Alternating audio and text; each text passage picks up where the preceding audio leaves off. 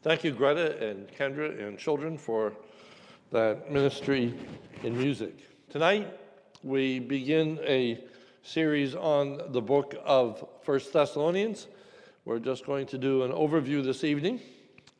As an introduction, we note that Thessalonians is a wonderful book filled with comfort and instruction.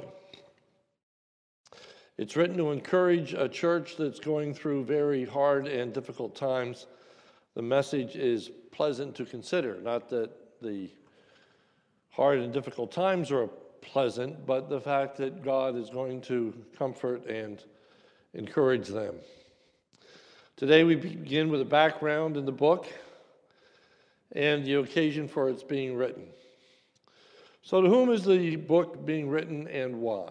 We start with a background to the city. Thessalonica was the first century a large and flourishing city. It had a population of over 100,000 people. It was the capital of Macedonia and its most prominent and important city. And by the way, I know that should be I-T-S apostrophe, not I-T apostrophe S. As the capital of the province, it enjoyed numerous civic and commercial privileges, including the right to mint its own coin. In 42 BC, it became a free city governed by its own rulers. So a background to the establishment of the church. As we consider the church of Thessalonica, we would do well to consider its founding as recorded in Acts chapter 17. So we begin with the religious background of the Thessalonians. There was a large Jewish population that was present in Thessalonica. In verse 1 of chapter 17 of Acts, it says that there was a synagogue of the Jews that was present there. It was to this Jewish people that Paul began to minister when he got to Thessalonica, Acts chapter 17, verse 2. And Paul went in, as was his custom, and on 3 Sabbath day. Now, according to Romans chapter 1, verse 16, it says, Paul writes, I'm not ashamed of the gospel, for it's the power of God to salvation to everyone who believes, to the Jew first and also to the Greek. So it was Paul's modus operandi of when he went to a city, he would always start with the Jewish population and then spread from the Jewish population to the Gentiles. Paul's ministered in the synagogue for it was a rather brief period of time for 3 Sabbath days. The reason it was so short was because the persecution began rather quickly that he was experiencing as a result of the Jews. Paul expounded the scriptures to them. Tells us in verse 2 that he reasoned with them from the scriptures. Paul gave proof from the word of God that Christ's death and resurrection were in keeping with that which was prophesied in the Old Testament. For it says in verse 3, explaining and praying that it was necessary for the Christ to suffer and to rise from the dead. Paul's ministry focused on the message that Jesus was the promised Messiah, whom I proclaim unto you, who is the Christ. Christ, of course, is the word for Messiah. So Paul was using these Old Testament scriptures to teach the Jewish people about their Messiah, namely the Lord Jesus Christ. The result was quite impressive. A number of Jews believed. In verse 4, it says, some of them were persuaded. A large number of the Gentiles, who were followers of Judaism, believed. And it says, as did a great many of the devout Greeks. Now, this word for devout is actually the word for God-fear. That's how it's translated in the NAS. And the God-fears were a technical term. They were proselytes. They were Gentiles who would have adopted the Jewish faith. And so though they were not Jews ethnically, they were Jews religiously. And a great many of those, it says, believed. And a number of the prominent women in Thessalonica believed also. It says in verse 4, not a few of the leading women. So when you think of this over a very brief period of time, as I say, it's quite impressive. The Spirit of God was at work. As a result of so many coming to faith, a severe persecution begins. The persecution was not motivated out of a concern for truth, but rather by envy on the part of the Jewish leaders. For it tells us in verse 5, but the Jews were jealous. They were jealous of the way in which Paul was being received, the way in which his teaching was hitting the mark. They were envious of the followers that were getting behind him, and so they were opposed to Paul, not because of what he was teaching, but because of the effect that it was having. And so there is a contrast drawn with respect to the people of the synagogue in Berea and and those in Thessalonica. Then Paul and Silas were sent to Berea. Verse 10, the brothers immediately sent Paul and Silas away by night to Berea. When they arrived, they went into the Jewish synagogue. Next, the Bereans were contrasted to the Thessalonians. The Bereans were more respectable than the Thessalonians, verse 11. Now, these Jews were more noble than those in Thessalonica.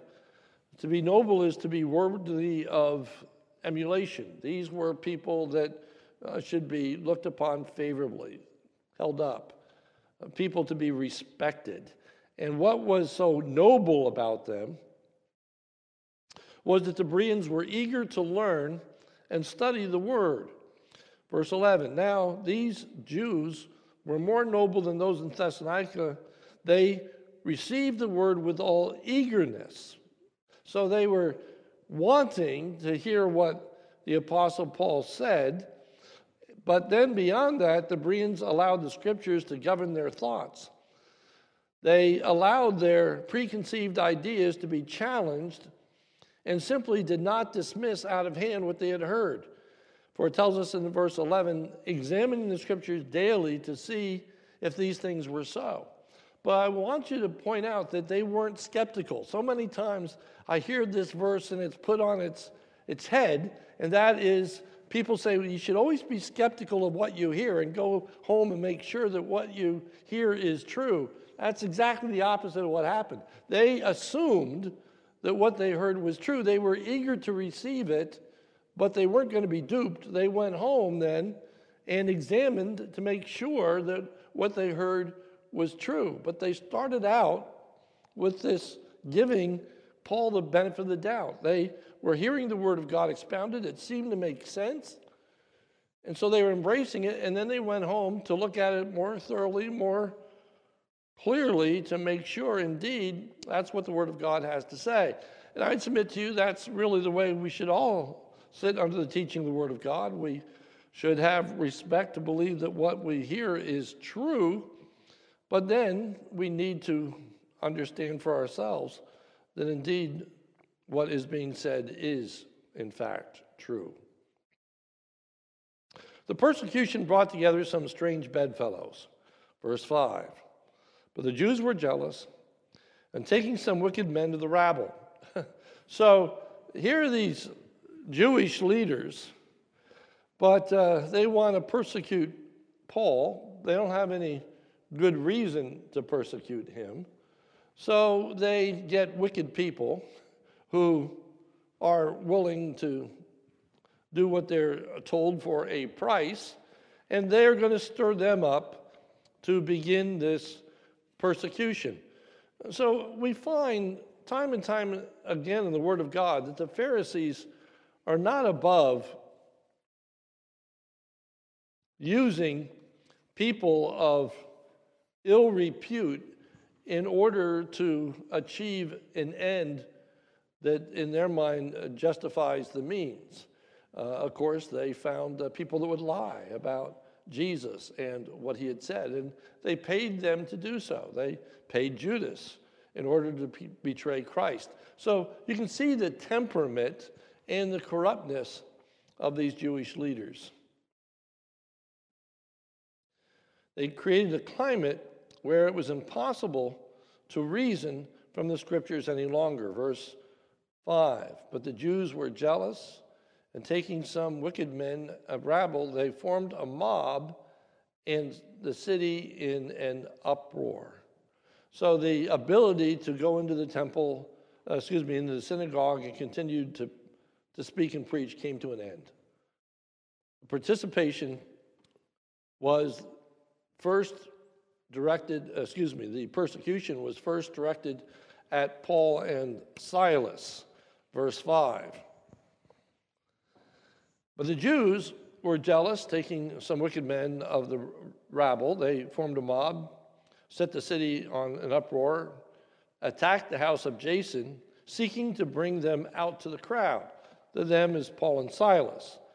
The persecution then flowed over to the new converts in Thessalonica. And when they could not find them, because Paul and Silas had already left, they dragged Jason and some of the brothers before the city authorities, shouting, "These men who have turned the world upside down have come here also, and Jason has received them." And so he is being persecuted for having welcomed Paul and Silas into his home. Jason and the others entered into some kind of deal. Verse 9, and when they had taken money as security from Jason and the rest, they let them go. What this security is, it's hard to say. It seems like it's kind of like a bail, but it's probably more than that. In addition, the believers ushered Paul and Silas out of the city in order to protect them. Verse 10, the brothers immediately sent Paul and Silas away by night to Berea, and when they gathered, they went into the Jewish synagogue. Application: one can readily see how the situation would breed uncertainty in the mind of Paul concerning what would become of the converts. That's why we're looking at this. You see, Paul would have reason to question what is now going on in Thessalonica when he was there for such a brief period of time. How would this security that Jason and others had given affect this part of the gospel? What kind of deal did they make? What kind of concessions were made in order for them to be set free? Did they say we won't follow the Lord anymore? Did they say we won't house any of these people? What did they say? We don't know. But Paul is concerned. How would Paul's fleeing the city be perceived by the remaining Thessalonian believers? Here is this person, he comes in boldly proclaiming the gospel. As soon as persecution arises, he hightails it out of there. So what does that say?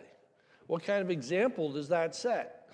He's concerned about what their reaction is going to be, not only for the gospel's sake, but what their view of him will be. What do they think about Paul and his leaving in the middle of the night? How would Paul's actions be perceived relevant to the Thessalonians' own persecution? They're staying, they're remaining, they're being persecuted, but Paul's off the scene. And how would Paul minister to these many believers who were left behind? These people that had put their faith and trust in the Lord Jesus Christ. But who's going to teach them now? Who's going to lead them? Who's going to pastor them? Who's going to care for them? Who's going to nourish them? So you can see there would be a lot of thoughts that are going through Paul's mind, and the book of Thessalonians is a letter that he sends to the Thessalonians in order to put his mind at ease and try to find the answers to some of these questions. So the occasion of the writing of 1 Thessalonians. Paul writes to explain the reasons that he has not yet returned to Thessalonica. In 1 Thessalonians 2, 17 and 18, it says, "But since we were torn away from you, brothers, for a short time, in person, not in heart, we endeavored the more eagerly and with great desire to see you face to face, because we wanted to come to you, I, Paul, again and again, but Satan hindered us." So Paul wants them to understand that there is no ill will on his part. He has nothing against them. It's not that he doesn't care about them or isn't concerned, but rather that he is being hindered from coming. So I make this application. It's good to seek to be aware of how our words or actions could be misunderstood or misread. Paul often had to deal with the misconceptions as to why he had not yet visited or returned to visit a particular church. For example, in Romans chapter 1, 9 through 11, Paul had at that point never been to Rome when he wrote the letter of Romans. And so it says in verse 9, God is my witness, whom I serve with my spirit in the gospel of his Son, that without ceasing I mention you always in my prayers, asking that somehow by God's will I may now at last succeed in coming to you, for I long to see you, that I may impart to you some spiritual gift to strengthen you. So Paul wants them to know he wants to come. He's praying to come, but to this point, it's been beyond his control. And it goes on to say in Romans, oftentimes he purposed to come. You almost get the intent that he purchased his ticket and was intending to get on a ship, and something happens and he can't come. And we find out later in the book of Romans that ultimately it's that Paul has to go to places that have not yet heard the gospel. The Romans have heard the gospel. They are grounded in the gospel, probably through the work of the Apostle Peter. And so Paul has other priorities. But it's easy to see how people can jump to conclusions and unfortunately ascribe negative connotations to people's actions. And so Paul was constantly having to defend what choices he made and why he was not able to be present with those that were asking for him. B, Paul had been deeply concerned about how the Thessalonians were bearing up under the persecution that they were suffering. Verse 5 of chapter 3, for this reason, when I could bear it no longer, I sent to learn about your faith for fear that somehow the tempter had tempted you. So he was really, really concerned. And he says that he got to the place where he couldn't bear it any longer. He had to learn about their faith. He had to learn about how they were doing.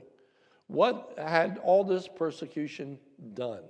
Was there a church at Thessalonica or not? Were there believers there, or had they all abandoned the faith?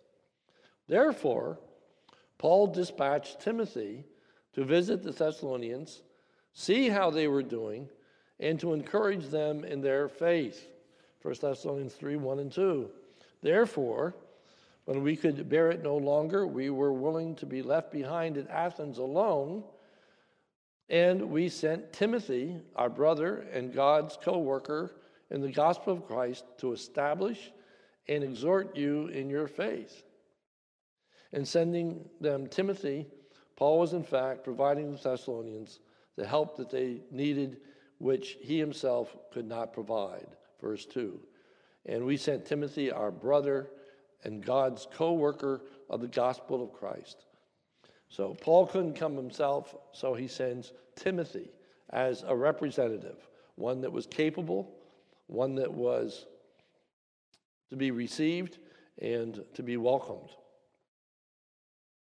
So part of the reason that 1 Thessalonians is written is to introduce them to Timothy and tell them of his role.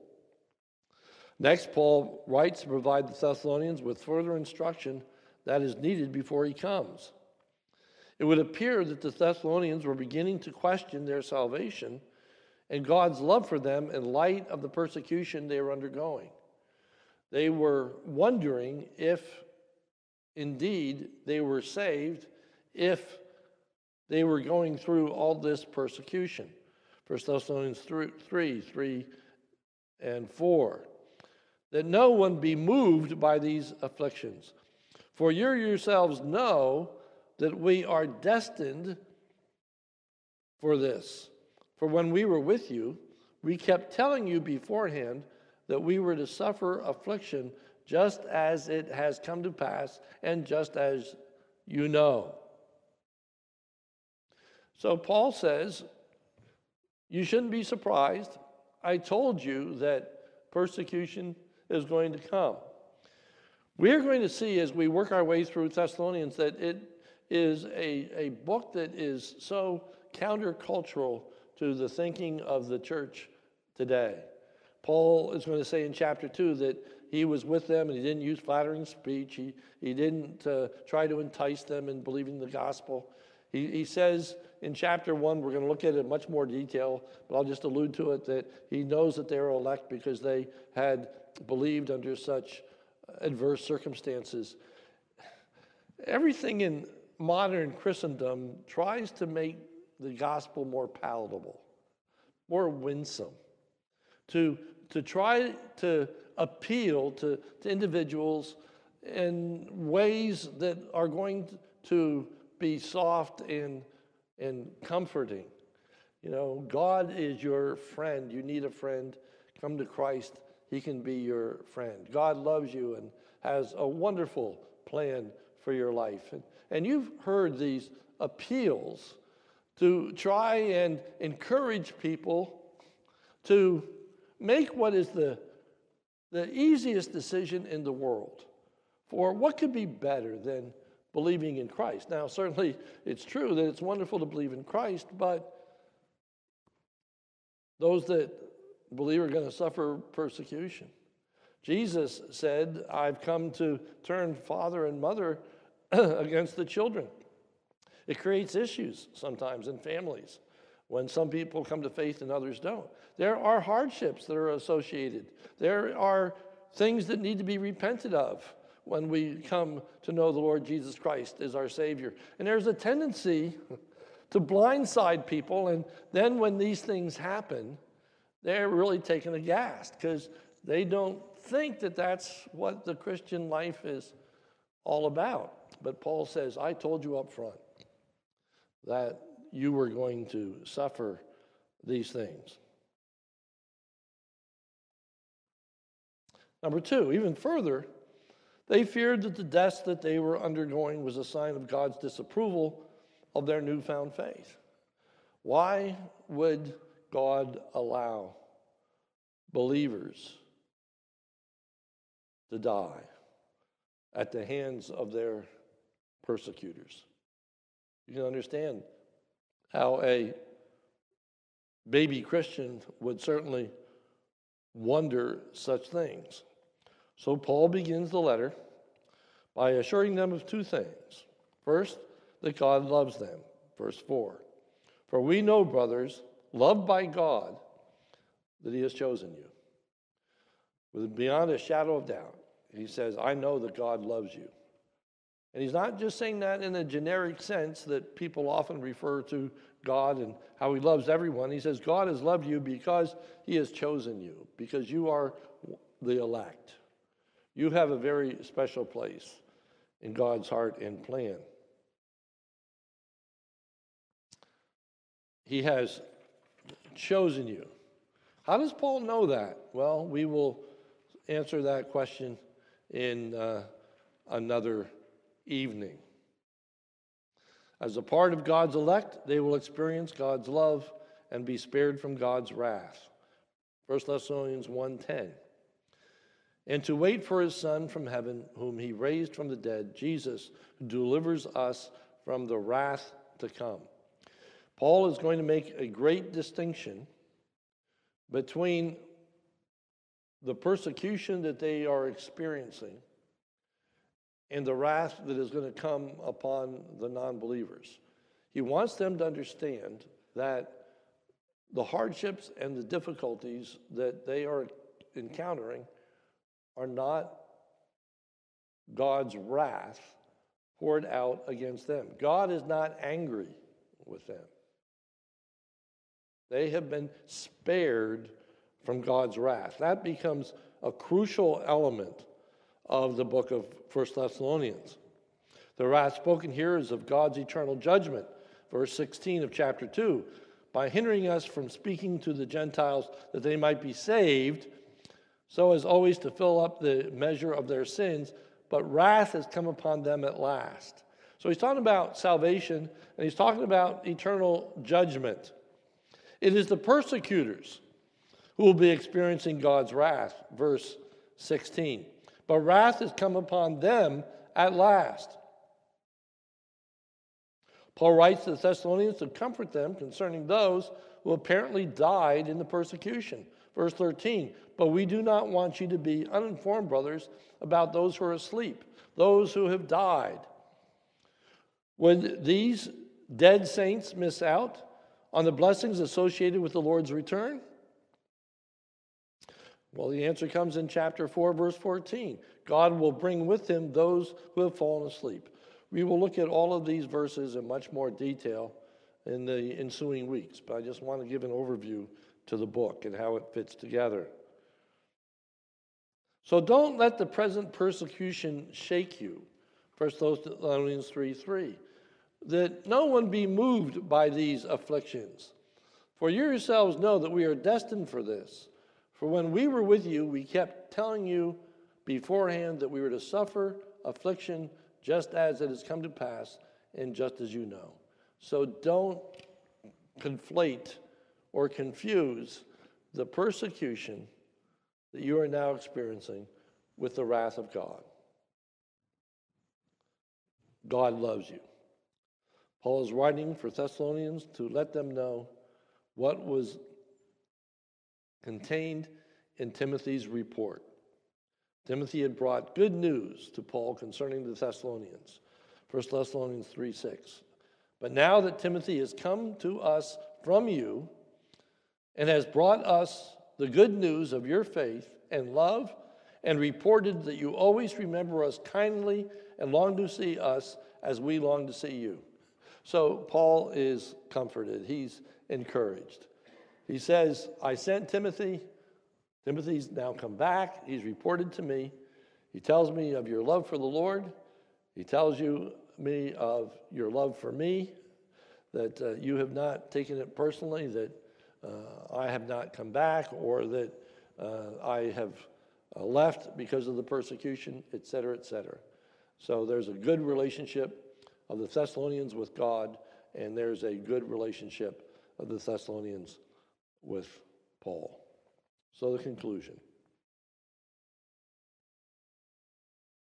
Persecution is consistent with being a child of God and being loved by God. We need to understand that we don't suffer much persecution in the culture in which we live. Certainly there are many Christians around the globe that are experiencing a great deal of persecution tonight. But that's not our experience. But we can't assume that it will never be our experience, that there will never be persecution. In fact, it's abnormal. You read Fox's Book of Martyrs. You look at church history. The Word of God says, those who live godly in Christ Jesus shall suffer persecution. That's the norm. What we are experiencing is really abnormal. And there's no guarantee that that's going to continue.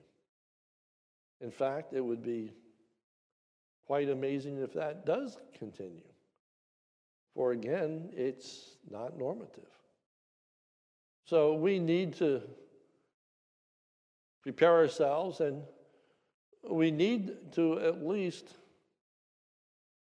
get our theology right so that when persecution and difficulty comes, we don't question God's sovereignty, we don't question his love for us, we don't question our salvation, and we don't look around like it says in Peter, something strange has happened to us. The strange thing is that we are really not suffering persecution now. So let us really be thankful for the period of peace and tranquility in which we live. Don't miss it. Don't miss it. You know, I hear so many Christians that are negative about our country and negative about our freedoms. Most of the world knows nothing about the kinds of freedoms that we have here in the United States and the church in particular. No one is worried about going home tonight and the police knocking on the door because you were in church today.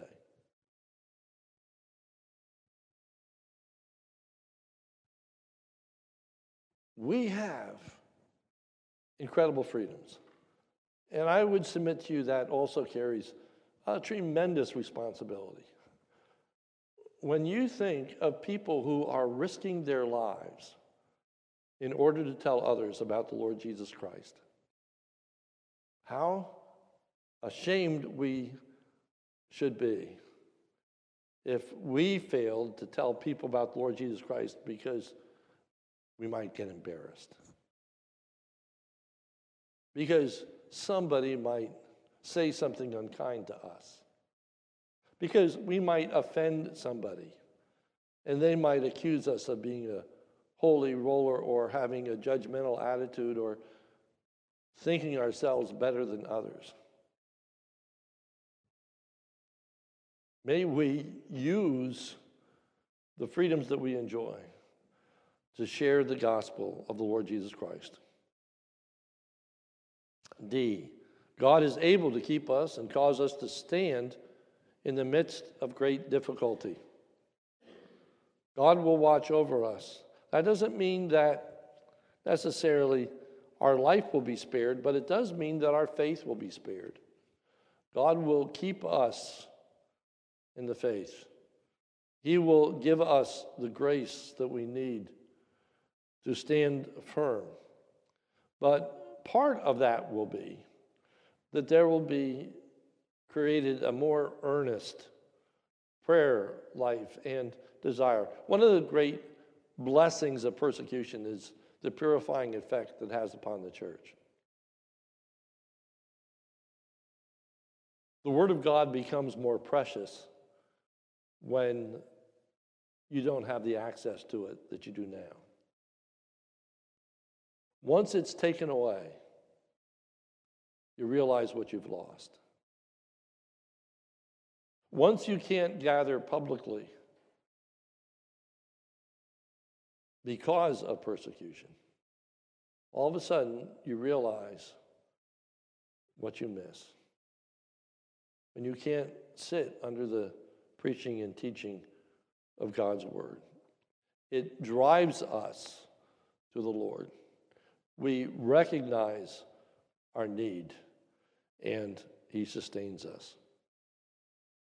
So F, we learn that there's a great comfort in looking forward beyond this life in anticipation of the life to come.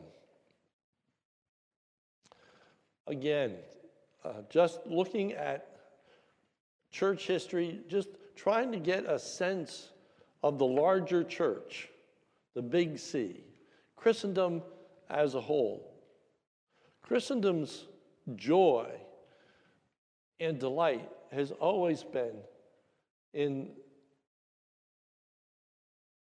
the hope of the resurrection and eternal life, that one day we'll be in the presence of God. The American church is losing that hope. And rather than focusing on the life to come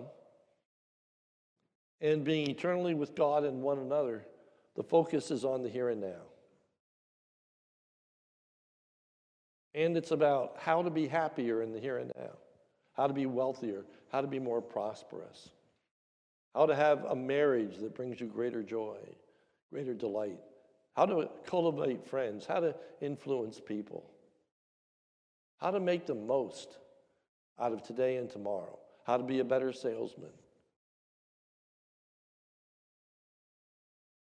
It's all about the material things of this world. What the Thessalonians needed to hear were all the blessings and hopes of eternal life and being with the Lord Jesus. May God create within us that delight and that hunger to be with Him.